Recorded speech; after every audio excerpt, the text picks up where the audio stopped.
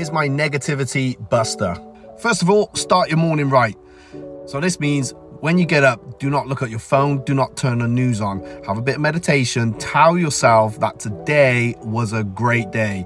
That's right, you're gonna tell yourself it's a great day before you even get started. If you wanna go deeper, go well ahead and think in every detail how great a day it was first thing in the morning. Throughout your day, you might come across or be around or just overhear negative comments. Could be at work, could be just sat in a cafe.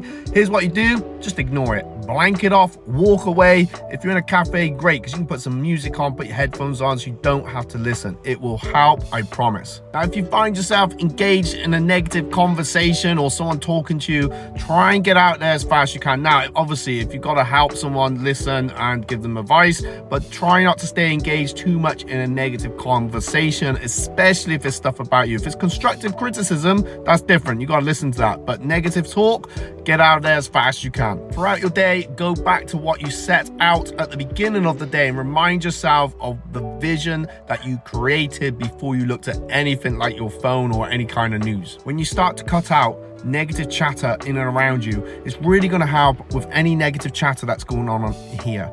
Doesn't matter who we are, we can be the strongest will, but we do get influenced by people around us, even people we don't know, or what's something that's going on in the next table at a cafe or a restaurant. I'm Matt Redman. I've been a mindset coach since 2005.